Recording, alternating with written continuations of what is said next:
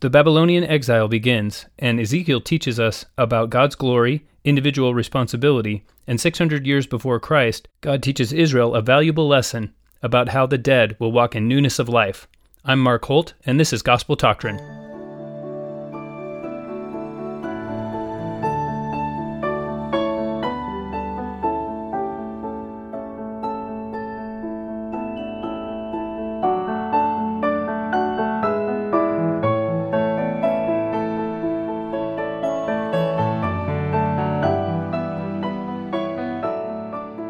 Welcome to Gospel Doctrine. This week's lesson, The Shepherds of Israel, number 43. And our listener question this time comes from Kendra in Draper. She asks about something I said in my last lesson when I talked about how one way to interpret the third commandment, thou shalt not take the name of the Lord thy God in vain, is thou shalt not carry the name of the Lord thy God in vain. And I mentioned at that time that is the only commandment of the 10 commandments for which God says, your sin will not be forgotten. In other words, there is no forgiveness. So Kendra asks, how can you say that there will be no forgiveness in light of the fact that Alma the Younger and Saul, renamed Paul, became great prophets after having led many people astray? What a wonderful question. And so I wanted to clarify again what it means to take or to carry the name of the Lord in vain. So Alma did become a prophet, and in the Alma the Younger and Alma the Elder, actually the same thing. They both lived similar lives where they lived lives of wickedness and presumably led people astray. Now let's understand what carrying the name of the Lord in vain actually means. It means presenting yourself as the prophets of the time of Jeremiah did, as being called of God and carrying his word, but then carrying your own word instead, and using it to aggrandize yourself or to serve your own ends. And this isn't what Alma the Younger did. In fact, Alma the Elder would be in much more danger of condemnation of this than his son would, because he was one of the wicked priests. So he actually did carry the name of God in vain. So when I say that God would not forgive, I think that probably the forgiveness is quite a bit more difficult, but Alma the Elder obviously found forgiveness for that. And Saul, same thing. Saul was he was doing what he thought was right. And I think the qualification for not being forgiven is somebody that acts in the name of God and knows that what they're doing is wrong and serving only themselves. And I mean, we could find examples even in today's world. But I don't know that Alma the Younger qualifies, because while he knew he was wicked, he wasn't claiming to be an ecclesiastical leader. And Saul, he thought he was doing what was righteous. But wonderful question. I hope that answer is right. That's my personal opinion, and it's a guess. So take it for what it's worth. As always, if you'd like to have your question answered on the program, please email me at gt@gospeltoctrine.com. Well, let's dive into Lesson 43, The Shepherds of Israel. And the chapters that we're assigned for this week are chapters 18, 34, and 37 of Ezekiel. And in typical fashion, I've added a few more of my own. We'll be covering also chapters 1 through 3, chapter 14, 33, and 36. For those of you reading along, and I hope there are some of you, and maybe most of you are just listening to me while you drive, which is wonderful as well. Now, the beginning of the story of Ezekiel is sort of like the beginning of the story of Jeremiah, Lehi, Isaiah, many other prophets who have what's called a throne theophany. They have a vision of God on his throne. And in the case of Ezekiel, there's a little bit of story that happens before the book begins that we have to guess at. So Ezekiel says he's in the 30th year. We don't know the 30th year of what, but most people presume this is his 30th year of life.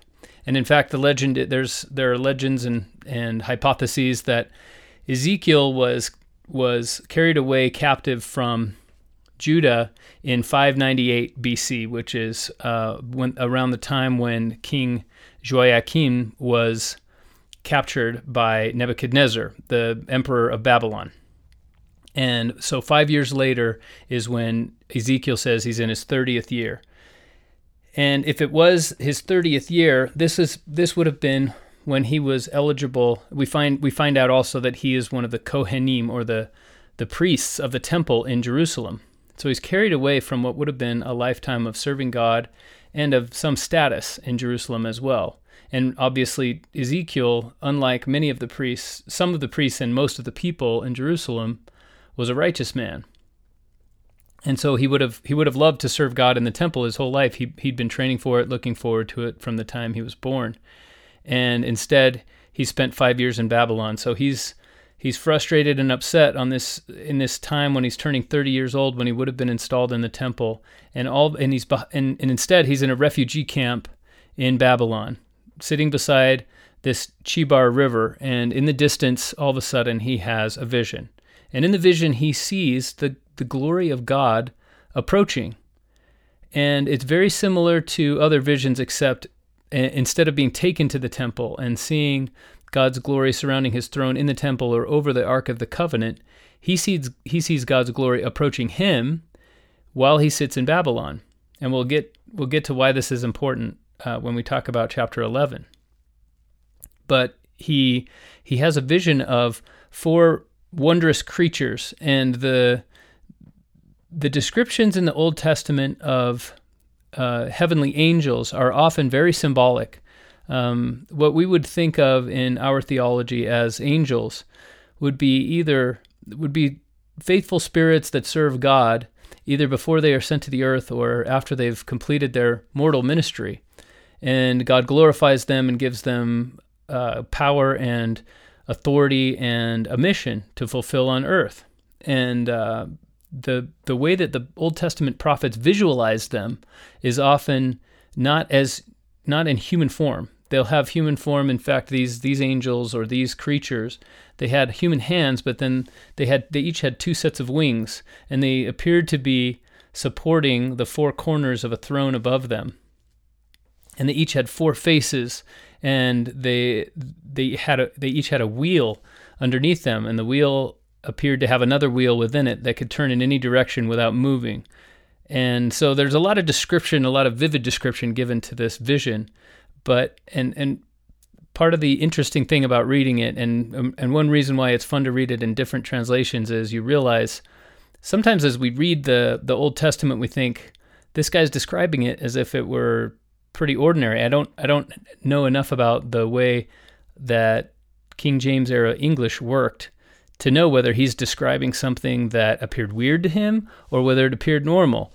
And if you read a more modern translation, you can realize, okay, Ezekiel was really, really amazed by what he was seeing, and so amazed that he kept pointing out the strange details and the strange and wondrous appearance of these cherubim or these angels.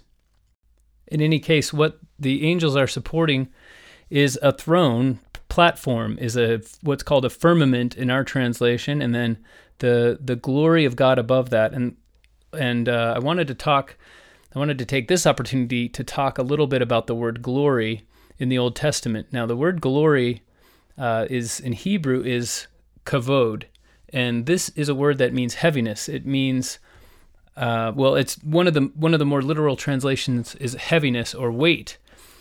And the way to think about glory when you read about God's glory or the glory of a man or a person living in the world, you can think about all of the works that they have amassed and all of the wealth and all of the status and the reputation that they've amassed over the course of a lifetime and their family. So that's why at the beginning of the book of Job, it talks about all the flocks that he had and all the family that he had and the homes that he had, and the fact that everyone knew he was a righteous man. And at various points in the book of Job, he'll say, it used to be that when I opened my mouth, everyone would stop talking and listen to me, and now even my servants say that I stink, right? And my wife won't come near me because my skin is falling off my bones.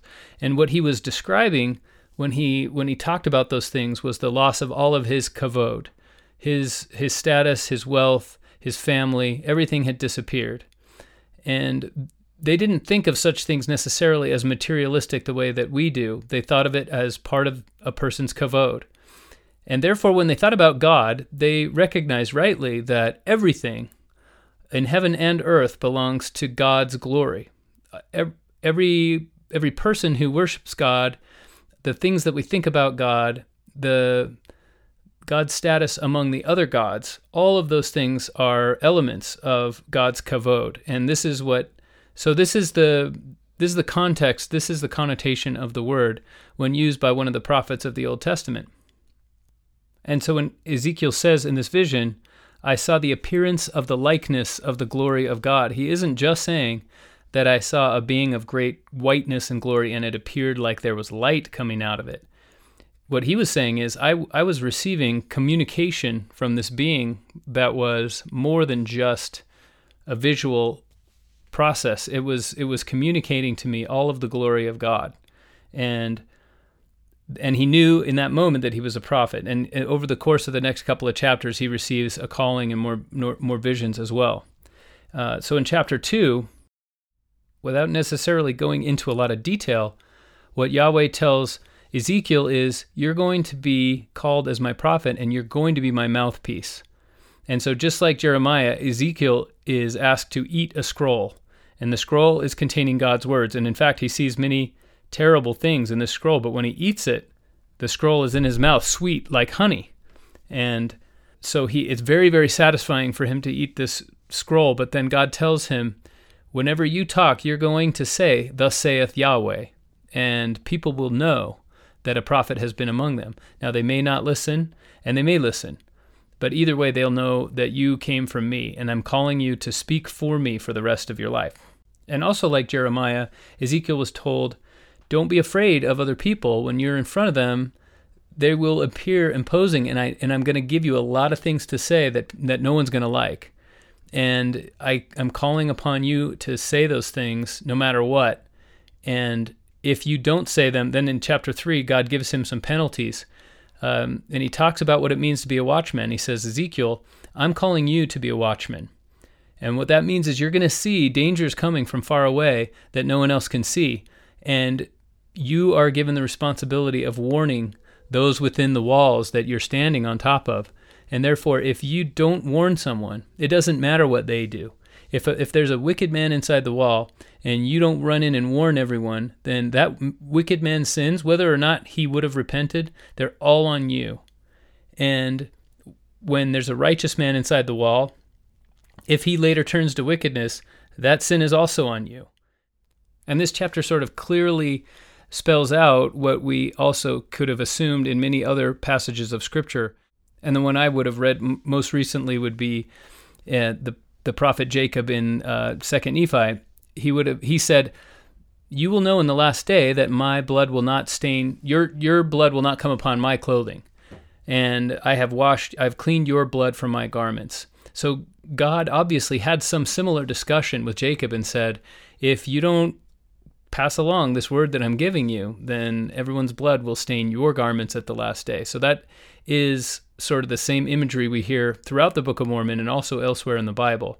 But this is the only place that I know of where we see it spelled out exactly what those penalties are. So God is very serious with this prophet and saying, if you fail in any respect to pass along all these difficult things I'm going to say to you that are going to make you wildly unpopular, then the penalties and the consequences for you are going to be extremely severe.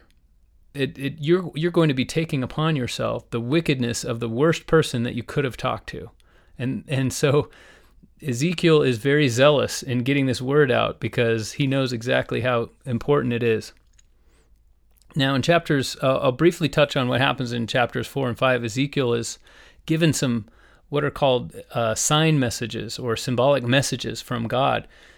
And it amounts to what we would think of as sort of viral messages, viral street theater, where one of the messages is Ezekiel prepares a little miniature version of the town of Israel, and God tells him how to construct this little city of the city of Jerusalem. And God tells him how to construct this, and then he says, here's what you're going to do. You're going to lie on one side of your body for 390 days, representing the penalties given to the kingdom of Ephraim and Israel. And then you're going to lie on the other side of your body for 40 days. And I'm going to bind you with cords. God tells Ezekiel that he's going to bind him. Whether that means Ezekiel had to arrange it himself or he was miraculously bound, we don't know. And he was going to eat terrible food that was cooked over dung. And he told him how to make this particular bread. And And then God said, this is a symbol of what everyone's going to go through when Jerusalem is besieged by Babylon. And Ezekiel had to do it. And so you recall elsewhere in the scriptures, Jeremiah just recently was commanded to have no children as a symbol to Israel that they would very soon be in a day when people would be glad they had no children. And Hosea was commanded to marry a prostitute. Isaiah was commanded to name his children according to what would happen to them if they disobeyed. And so the prophets didn't get off very easily in the days of the kingdom of Judah, and Ezekiel is no exception. So here he is; he has to lie on one side for over a year of his life and eat this terrible food, this food that would have defiled him ritually as well as probably tasted awful. And you can imagine how the word got around, right? People would have seen this guy and they would have said, "Have you heard about the guy who he's always over there on one side of the city and he's lying on his side and he keeps talking about how Jerusalem's going to be destroyed?" So God is actually showing himself to be a very brilliant guerrilla marketer right here, because he is understanding exactly what kind of message is going to get the people of the exiled nation of Judah talking about what the prophet is saying. And so Ezekiel doesn't come up with these ideas himself, and God gives him a few more ideas, and he says, you've got to do these things, like you've got to cut off all your hair, and you're going to burn 1/3 of it, you're going to scatter 1/3 of it with a sword, and then you're going to throw the last third of it to the winds, and then whatever's left as in the little bundle that you created, I'm going to grow it all back from that. Interesting things, saying that 1/3 of Judah would be destroyed by pestilence, 1/3 by the sword immediately, and then 1/3 would be scattered and killed later. So Ezekiel is more than just a prophet. He's also an actor, or you might say a showman. He is called to be somebody who understands how to create a spectacle and how to draw a crowd and how to get people talking and interested in what he has to say. And as the book progresses, there are several instances in which he's meeting with the elders of Judah, the elders of Israel. Israel now is no longer the name of a kingdom. Israel now is the name of the descendants of Jacob. Again, as we would know it today, the house of Israel. It's no longer the kingdom of Israel, because neither kingdom exists anymore. Or at least the kingdom of Israel doesn't exist anymore, and very shortly, neither will the kingdom of Judah. Keep in mind, there were 3 instances of exile from Judah. The first one was in 605 BC, and that was when Daniel was taken. Daniel was a few years younger, at least, than Ezekiel. That was when Daniel was taken captive, and then Ezekiel was either taken captive in 605 BC or in 598 BC. And then finally, and obviously in between those two was when Lehi left Jerusalem. And then finally in 587 or 586 BC, that's when Babylon finally got tired of all the resistance they'd been getting for the last 20 years from Judah, and they marched in and completely destroyed everything and carried everyone away. And early in Ezekiel's ministry, his job is to tell Israel is still thinking, somehow we can get back to Jerusalem.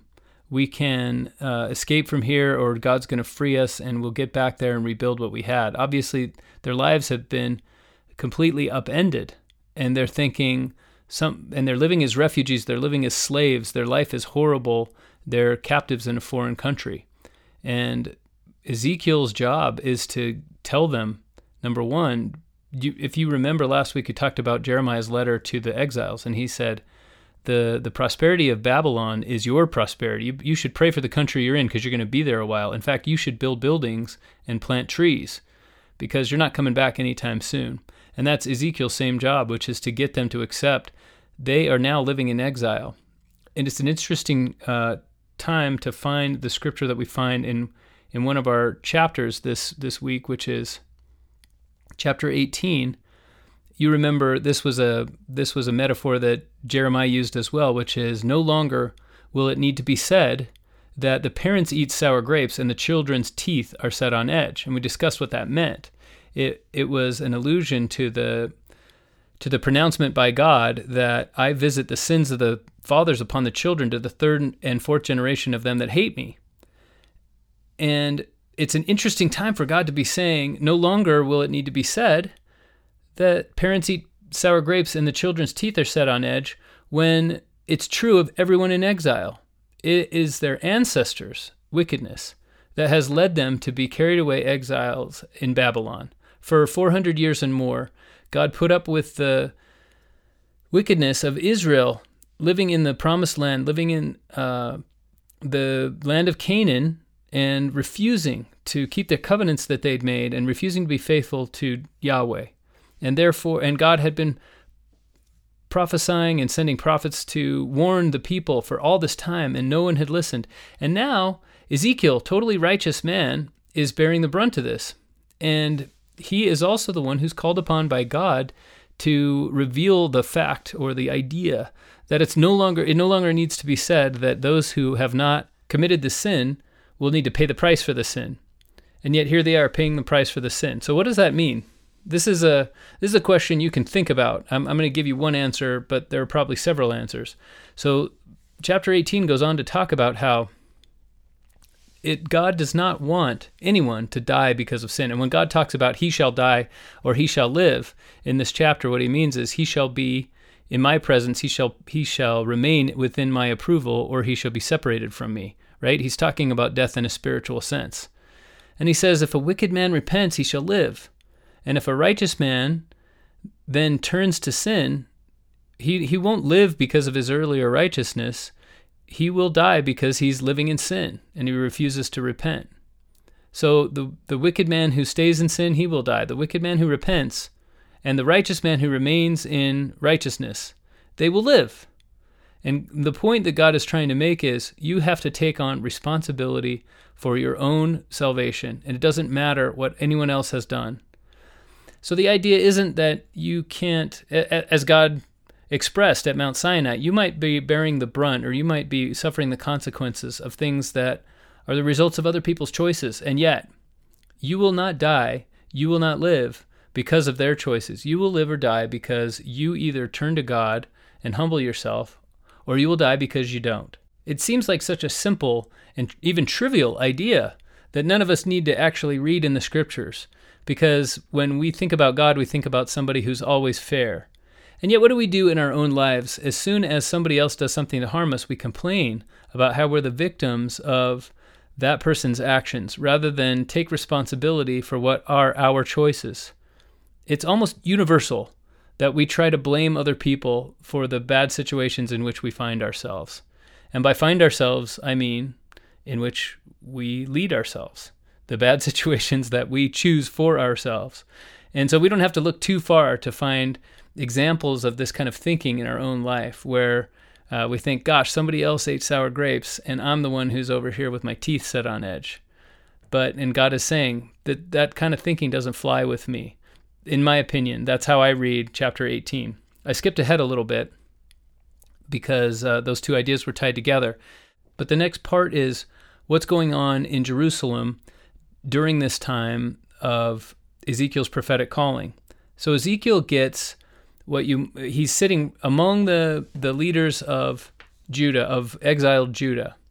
And all of a sudden he feels like the Spirit of God grabs him and pulls him straight up into the air, and he's carried away to Jerusalem. And he has this vision of the temple, of Solomon's temple in Jerusalem. And he walks through it and he sees the wickedness that's happening outside. He sees an idol set up in the courtyard. And then he travels through what feels like a secret passage inside the temple, and he sees all the secret rooms inside of the homes of all of these priests, and the fact that they are worshiping idols whenever they're not in the temple pretending to worship God.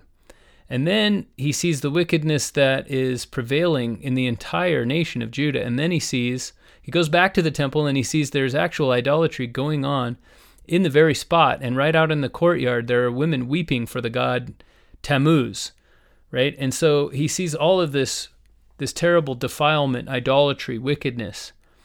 And then he looks up and he sees this same throne that we mentioned earlier. The throne, when he enters the temple, he sees God, the Shekinah, or the presence of God, the glory of God, hanging out above where it should be, in the mercy seat above the Ark of the Covenant. And then after he sees all this wickedness, he sees this mobile throne of God the one that's carried on the backs of 4 cherubim with all the wheels attached and the 4 faces and the terrible visage and the glory that looks like polished bronze and polished metal and all of these words that describe light and lightning and fierceness. And this throne is airborne. It's departing to the east. And he sees that now God's presence has left the temple. There is another example we have of this kind of event, and that is at the crucifixion of Christ. You might remember that the people were remarked upon to say there was a great storm arose, and some people even said the God of nature suffers. And what would happen in the temple at that moment, but that the veil of the temple was rent from top to bottom, symbolically showing that God's Shekinah, God's presence, had departed from the temple. The temple was no longer an authoritative place for the Jews to perform sacrifice, to be forgiven of their sins. Any of the ordinances that had been decreed by God that should be performed there were no longer valid. And none of the callings, none of the heavenly approval that would have attended those earlier ordinances, none of that was still valid and working in the temple. And this is a similar event. God has left the building, and he is now, we're going to talk a little bit about what it means, but God is on his way to Babylon. And it was God giving Ezekiel a prequel, if you will. The sequel was chapter 1. Ezekiel sees God's kavod, God's glory, approaching across the plain on the other side of this river where he's living with the refugees. And he sees that God has come to dwell in Babylon. And then in chapter 11, he sees when it departed. Now, I wanted to talk a little bit about this idea because it reminded me of a couple of scriptures. The first one is in Isaiah chapter 7, verse 14, "A virgin shall conceive and bear a son, and shall call his name Emmanuel." So the idea that God's chosen, this Davidic king, the Messiah, would be called God with us, right? This idea that God will be with us was new in Isaiah. And the other scripture is in 1 Nephi chapter 12, when Nephi goes to inquire of the Lord about his father's vision of the tree of life, and he asks, what does the fruit mean? And we all know the interpretation of the fruit is the love of God. However, the first answer that Nephi gets is, do you know the meaning of the condescension of God? And he says, I know that there are many, many truths. I know that he loves his people, but I don't know the meaning of all things. And then the angel shows him that how much Christ will suffer, right? And then he tells him the meaning of the fruit is the love of God. Meaning before Nephi could understand the love of God, he had to understand the condescension of God. And the way I read this passage in Ezekiel is that God could no longer live in the temple. They had rejected him. And they had assumed, because he was the true God and this was his true temple, that nothing they could do would ever change that. And to God, that temple was just a building. It was a building because it was the product of consecration and sacrifice. It was holy to him, holier than a lot of places, but it didn't have any more meaning than they were willing to give to it. And so when the time came, he had to leave. But instead of leaving his people alone, instead of abandoning them, Isaiah had promised God will be with us, and God's presence, God's kavod, God's Shekinah and his glory went into Babylon with the exiles. And as Nephi saw, God doesn't stay up in heaven. We think of God, especially the God of the Old Testament, we think of him as this distant God who doesn't care, we better get with the program and repent of our sins, or else we're going to a fiery place and we're going to suffer. And what if you actually spend time reading the Old Testament and discovering how merciful God was and how long-suffering he was toward the Israelites, you'll realize he forgave them so many times. He was looking for every excuse he could to forgive them and to change them. We'll talk more in this lesson about how hard he was working to do just that, and what promises he's making along those very lines. But also, we learn from Nephi, who is, by the way, if Lehi is a contemporary of Jeremiah and Ezekiel, then so is Nephi, and he's also a contemporary of Daniel. And we'll talk about what that means. They had some parallel prophecies and some parallel teachings, and there are some interesting things for us to learn there. But in this particular case, we see that God is willing to depart from the temple, the habitation that he's had for so long, and he's willing to be an exile too. He's willing to be a refugee as well with the exiles in Babylon. For me, and this is an opinion or an insight that I've come to recently, and I don't advance this as doctrine, but I have come to believe more and more that the condescension of God does not mean that God, and the idea of an infinite atonement, does not mean that Christ suffered his atonement and paid for everyone's sins, and though it was an infinite atonement, he was able to complete it, and then he was done. What I'm realizing and what I believe now is true, and this is a question you can ask yourself whether you believe it too, is if God lives outside of time, which I believe that he does, wouldn't it also be true that what he knows today, what he knows tomorrow, are the same things he knew yesterday? What he feels today are the same things he felt yesterday. And Jesus Christ said, the Son can do nothing save what he seeth the Father do. And what I believe is that Jesus suffered for our sins and is constantly feeling all of our pain. And that God himself also is constantly feeling all of our pain. They feel everything. In fact, they feel it even more keenly than we do, because we numb ourselves and hide ourselves from so much of what we should be feeling in life. And we have to learn how to turn to God and humble ourselves and get close to what we're feeling so that God can heal us. I believe that God is willing. This is part of what being God is God is willing to feel all of it. And God is willing to constantly suffer with us. That is the kind of Savior that Jesus was. That was the big surprise when Jesus came to earth. It wasn't that he wasn't the glorious Davidic king. He didn't have the kavod that everyone was expecting. Instead, what he did was he announced God's kingdom, and then he allowed the Jews of Jerusalem to kill him. And instead of saying, I'm going to get you out of your suffering, what Jesus said was, I'm going to jump in there with you. It flipped the entire idea of what everyone thought a Messiah was on its head. And this idea is presaged here in the book of Ezekiel. Instead of saying, I'm going to save you from the necessity of being exiled, God is saying, I'm willing to go into exile with you. I'm willing to suffer with you. I feel all of your pains, and I'm constantly feeling them. And I know exactly how much it should hurt, and that's what I'm feeling, instead of how much you're willing to allow yourselves to hurt. That, to me, is so comforting. It allows me to picture God right next to me through everything that I'm suffering. Not that he paid the price 2,000 years ago, but that he is constantly feeling it. When I suffer, he suffers because I'm his child, because he knows what I'm feeling, and he's willing to allow himself to feel it too. That's what is meant by the condescension of God. That is the vision that Nephi saw, and that is why the fruit of the tree of life was so sweet.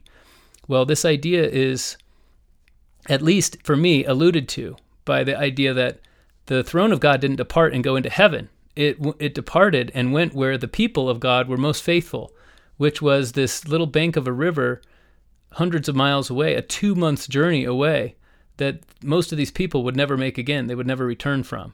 And God was willing to go into exile with them. Now, chapter 14, I wanted to add into the mix for a couple of scriptures. And one of them comes right at the beginning. Ezekiel describes I'll just read for a few verses. Start in verse 1. Then came certain of the elders of Israel unto me, and sat before me. And the word of the Lord came unto me, saying, Son of man, these men have set up their idols in their heart, and put the stumbling block of their iniquity before their face. Should I be inquired of at all by them? In other words, somebody has come to pretend that he's going to listen to the prophet. He's going to come ask a question, but then he's going to do what he wants. In verse 4, Therefore speak unto them, and say unto them, Thus saith the Lord God, every man of the house of Israel that setteth up his idols in his heart, and putteth the stumbling block of his iniquity before his face, and cometh to the prophet, I the Lord will answer him that cometh according to the multitude of his idols, that I may take the house of Israel in their own heart, because they are all estranged from me through their idols.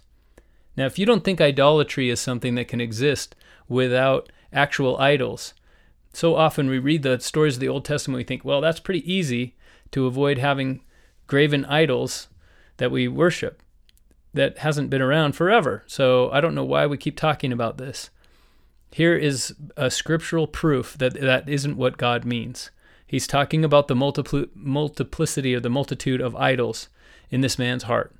So what kind of idols does this man have in his heart? He is somebody who is outwardly, he's coming to talk to the prophet about a problem. He's asking advice, and he's asking for God's word.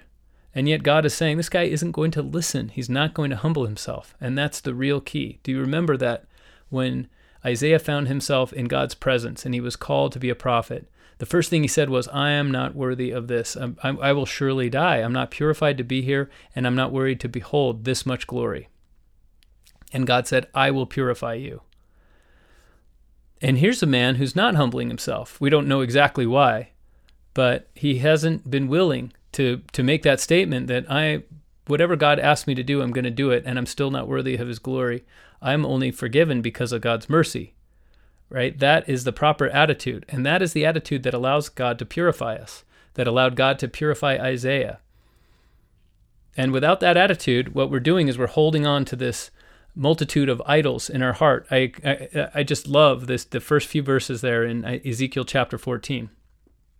And one other thing I wanted to mention in this chapter is a couple of passages where it talks about how wicked Jerusalem is and the fact that it's going to be destroyed, and there's no way around it. And the interesting part for me is that God said, though these three men, Job, and he mentions three prophets, Job, Daniel, and Noah, and he says, even though they begged me all day long, they could only save themselves, no matter how righteous they are. The most righteous people that you could think of, these legendary prophets, they could only save themselves. Even their sons and daughters would still be killed, and I would spare them, but no one else. That's how wicked the land of Judah is. Now, that part of it is sort of interesting, but the interesting thing is Ezekiel, by this time, has only been in Babylon for maybe 15 years or so, and already Daniel is a legendary righteous man. Now, there is a controversy about whether Ezekiel is talking about the Daniel of the Old Testament that we know or not, but let's assume for a moment that he is. Daniel is legendary as being somebody who is a revealer of secrets. And if you remember the story of Daniel explaining to Nebuchadnezzar, Nebuchadnezzar has a dream. And then he says, all right, any of the wise men who can come to me and tell me my dream and then tell me the interpretation, then I will reward them. Otherwise, I'm going to kill you all. And Daniel was able to do it. And that's how Daniel got the reputation as someone who revealed secrets and with a man of great wisdom from God. And we could see now from this revelation of Ezekiel that already, even though Daniel was younger than Ezekiel, he's already a legendary figure among the exiles in Babylon. Another side note about these three prophets is that they're all men who were faithful to the God of Israel, faithful to Yahweh, and yet none of them were Israelites. None of them lived in Canaan, in the Promised Land. Noah and Job. Job is sort of a legendary figure. We don't know exactly where he lived.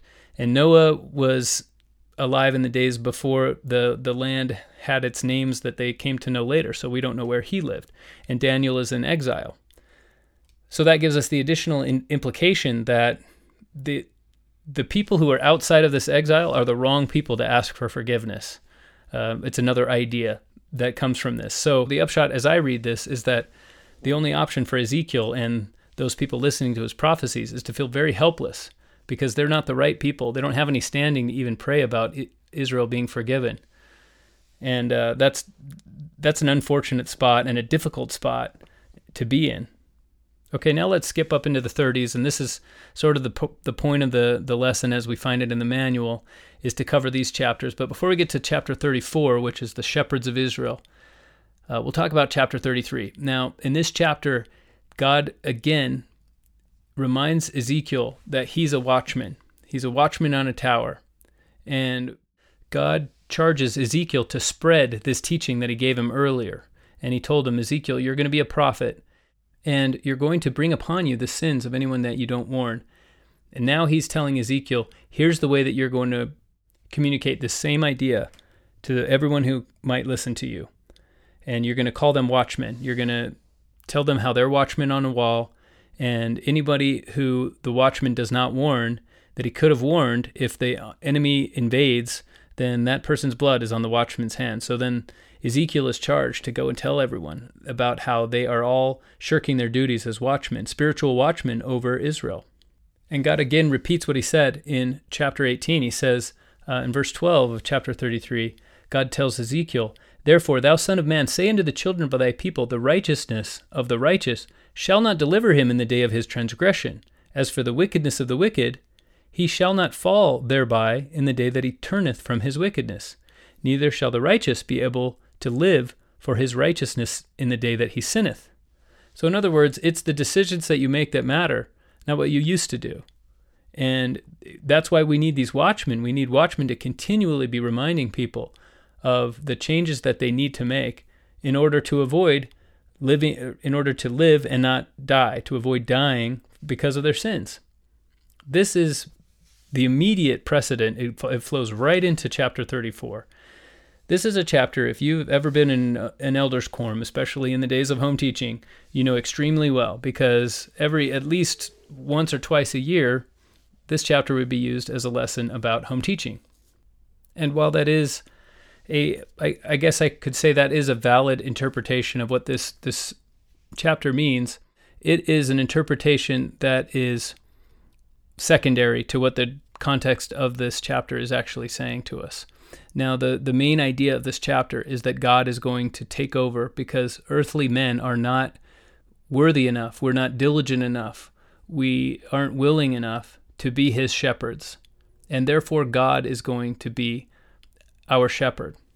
Now, he makes reference in chapter 34, he makes reference to an earlier chapter, which is chapter 11.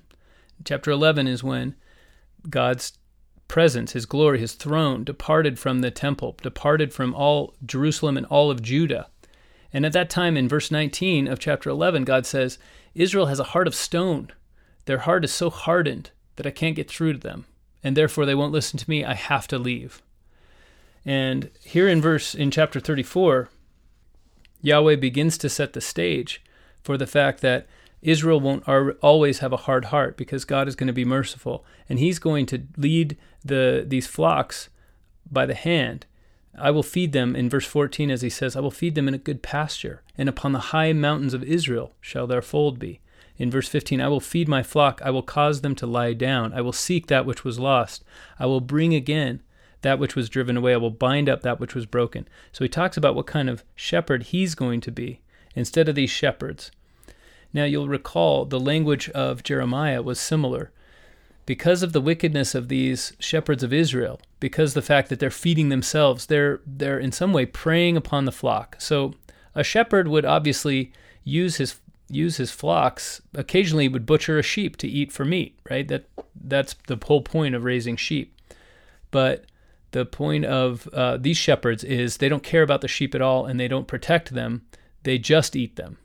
So they don't give the sheep any of the good things that sheep normally would get, and yet they still get eaten by the shepherds. Well, God is saying, I'm not the kind of shepherd that eats sheep. I'm the kind of shepherd that cares for sheep and brings them up in peace and righteousness and lets them rest and always protects them. And in fact, I'm willing to give my life for them. Now, this idea first came around in the Psalms, but it was developed of God as the shepherd. It was developed by Isaiah and by Hosea and also by Jeremiah. And this is one of the reasons why it was so offensive to the Jews when Jesus said, I am the good shepherd. It's because he was using language that in the Old Testament was reserved for Yahweh. Yahweh was saying, I am your shepherd. And David said, Yahweh is my shepherd. He leadeth me beside the green pastures. And then Jesus starts saying, I am the good shepherd. Behold, I know my sheep. I give my life for the sheep. These are all things that in the Old Testament, Yahweh told the prophets about himself. And right in between chapters 33 and 34, Ezekiel gets word. Somebody shows up, a new refugee from Jerusalem. And he gives him the word. It's 586 BC or whenever the siege was finally brought to a conclusion. He gets word that Jerusalem has been destroyed. And so the final part of this 3-part conquering of of Jerusalem has been carried out. And that is the context where it begins here, which is him saying to the exiles, look, now all we have is each other. And look what you guys are doing. You're preying upon each other. So in that context, yes, it is very appropriate for us to layer on top of this the layer of home teaching, visiting teaching, and now ministering, which is all we have is each other. We have to take care of each other. But the Old Testament context also included, look, I know that you can't count on each other because you're still too wicked, and therefore I'm going to take over. And when I said that this language reminds us of Jeremiah, what I meant was Jeremiah had a chapter where he talks about the prophets doing the same thing.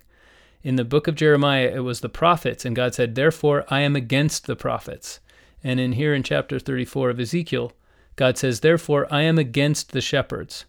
And the same idea as we talked about in the question at the beginning of the program, which was, if you take the name of God in vain upon yourself, meaning if you carry the name of God in vain, it's something that's very difficult to be forgiven for, because not only have you committed the wickedness that you committed, but you've also destroyed the faith of those whom you've taken advantage of.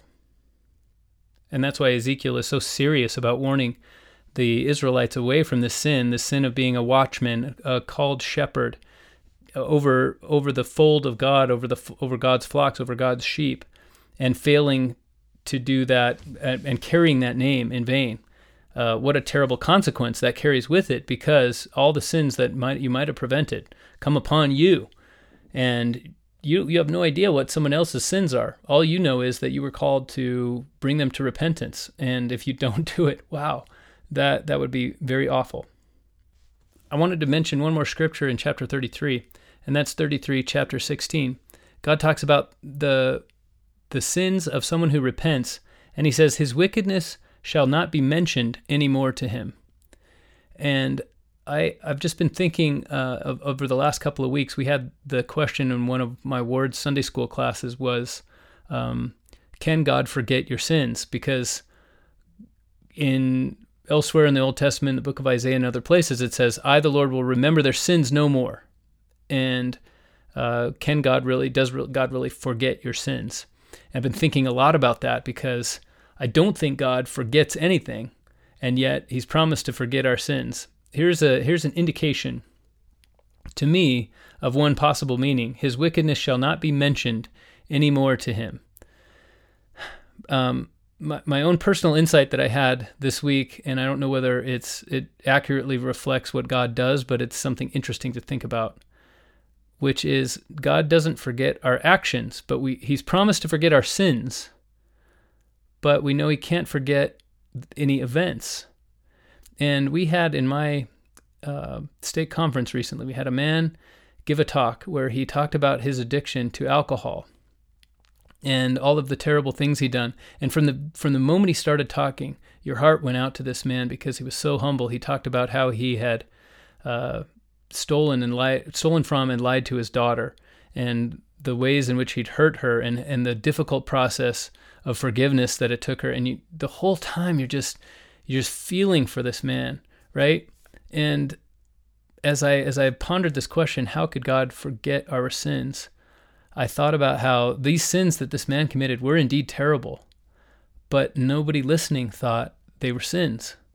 He didn't have any more shame connected to them. He had left them totally behind and repented and been forgiven. He'd sought recompense, and he'd sought to make restitution to anyone he'd hurt, and therefore he could speak about it openly, and everyone could feel empathy for him. And therefore those things that he'd done were no longer remembered as sins. Now God knows what this man did, and yet he's remembered his sins no more. One interesting insight that I had, I don't know whether it's true, but I think it's worth considering, it's worth pondering. Well, I want to talk about chapter 36 before we talk about chapter 37. Chapter 36 is where God starts to promise that Israel will one day return to the promised land. And God says to them, I'm going to restore you. All these mountains that all the surrounding nations have mocked you and said, oh, look at the desolation that God has brought upon you. Because of their mockery, I'm going to bring you back into their land, and they'll see. In that day, they'll know that I am the Lord. And then he gets to verse 25. He talks about how not only is he going to change the land, he's going to bring everyone back, but he's going to change the people. We've talked about this before. In Ezekiel 36:25, God says, "Then will I sprinkle clean water upon you, and ye shall be clean. From all your filthiness and from all your idols will I cleanse you. A new heart also will I give you, and a new spirit will I put within you. And I will take away the stony heart out of your flesh, and I will give you an heart of flesh. And I will put my spirit within you, and cause you to walk in my statutes, and ye shall keep my judgments and do them."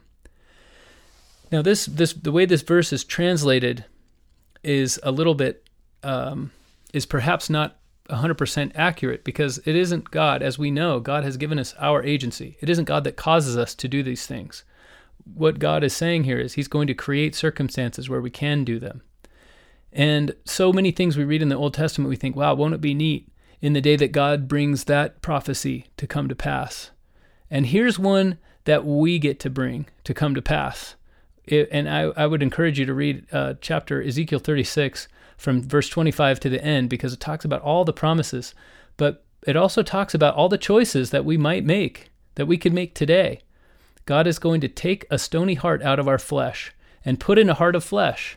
In other words, we're going to feel all of those things that God wants us to feel. We're going to feel the closeness with him again. He's going to put his spirit within us. All that means is that he's going to bring about circumstances that allow us to choose him if we want to. And he is predicting that that will happen. Now, do we want to be part of those people that do that? How does God bring about the New Jerusalem, by the way? It's a very interesting question. The New Jerusalem is made up of this kind of person.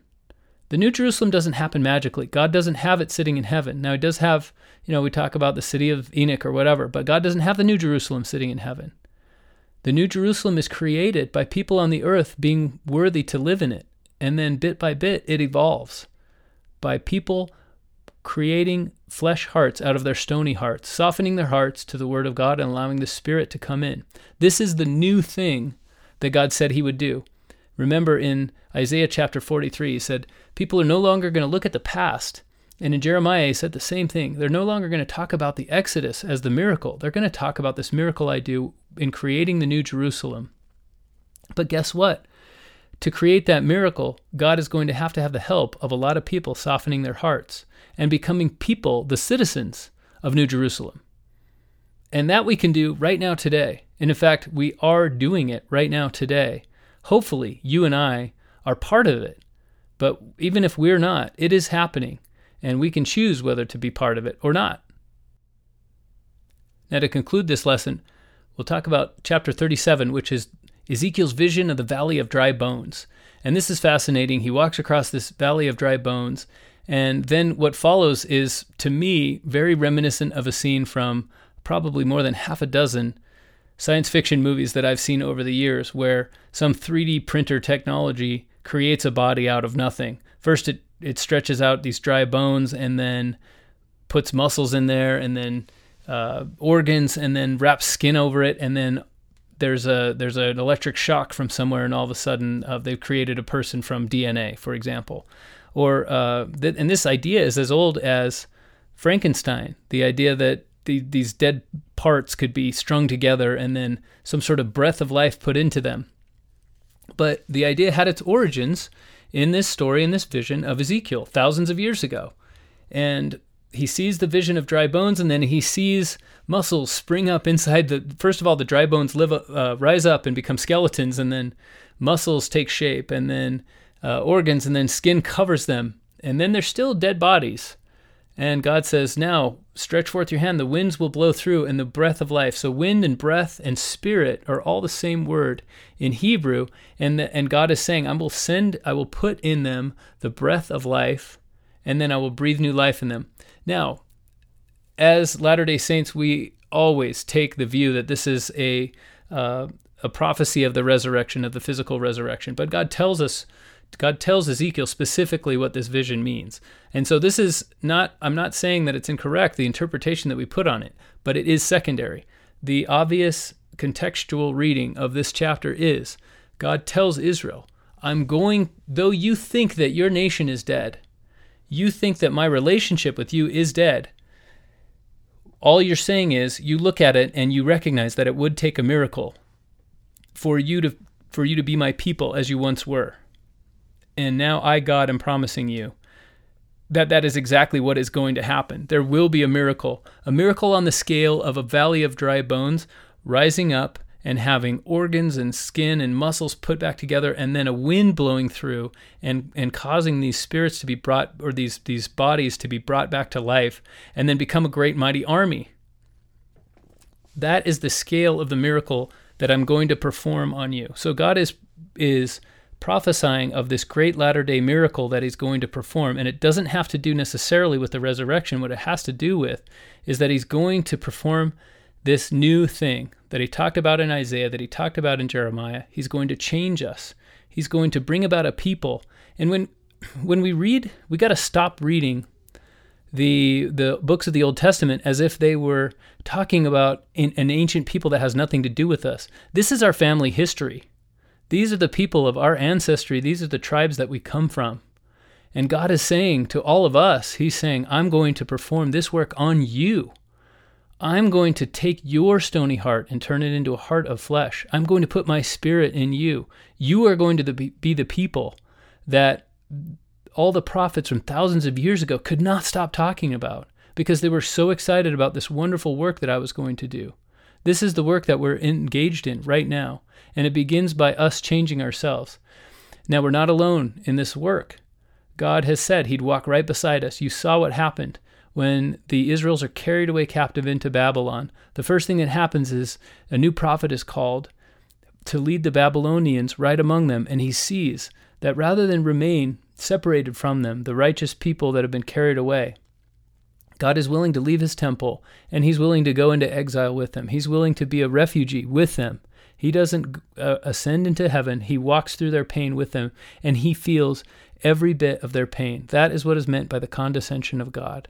So we have the love of God with us today, and it is God's condescension. He feels our pain. He walks with us, and he has promised us that he is going to take our stony heart and turn it into a heart of flesh, and he's going to change us, and it's going to be the kind of miracle that prophets have not been able to stop talking about. Even though they have the miracle of the Exodus to use as an example, they will ignore that before the scale of the miracle that God is working upon our hearts today. So I pray that you and I will let this miracle affect us. We will let it change us, and we will let God turn us into the kind of people that he has promised throughout the scriptures and throughout the history of the people of God that he would do. In the name of Jesus Christ, amen.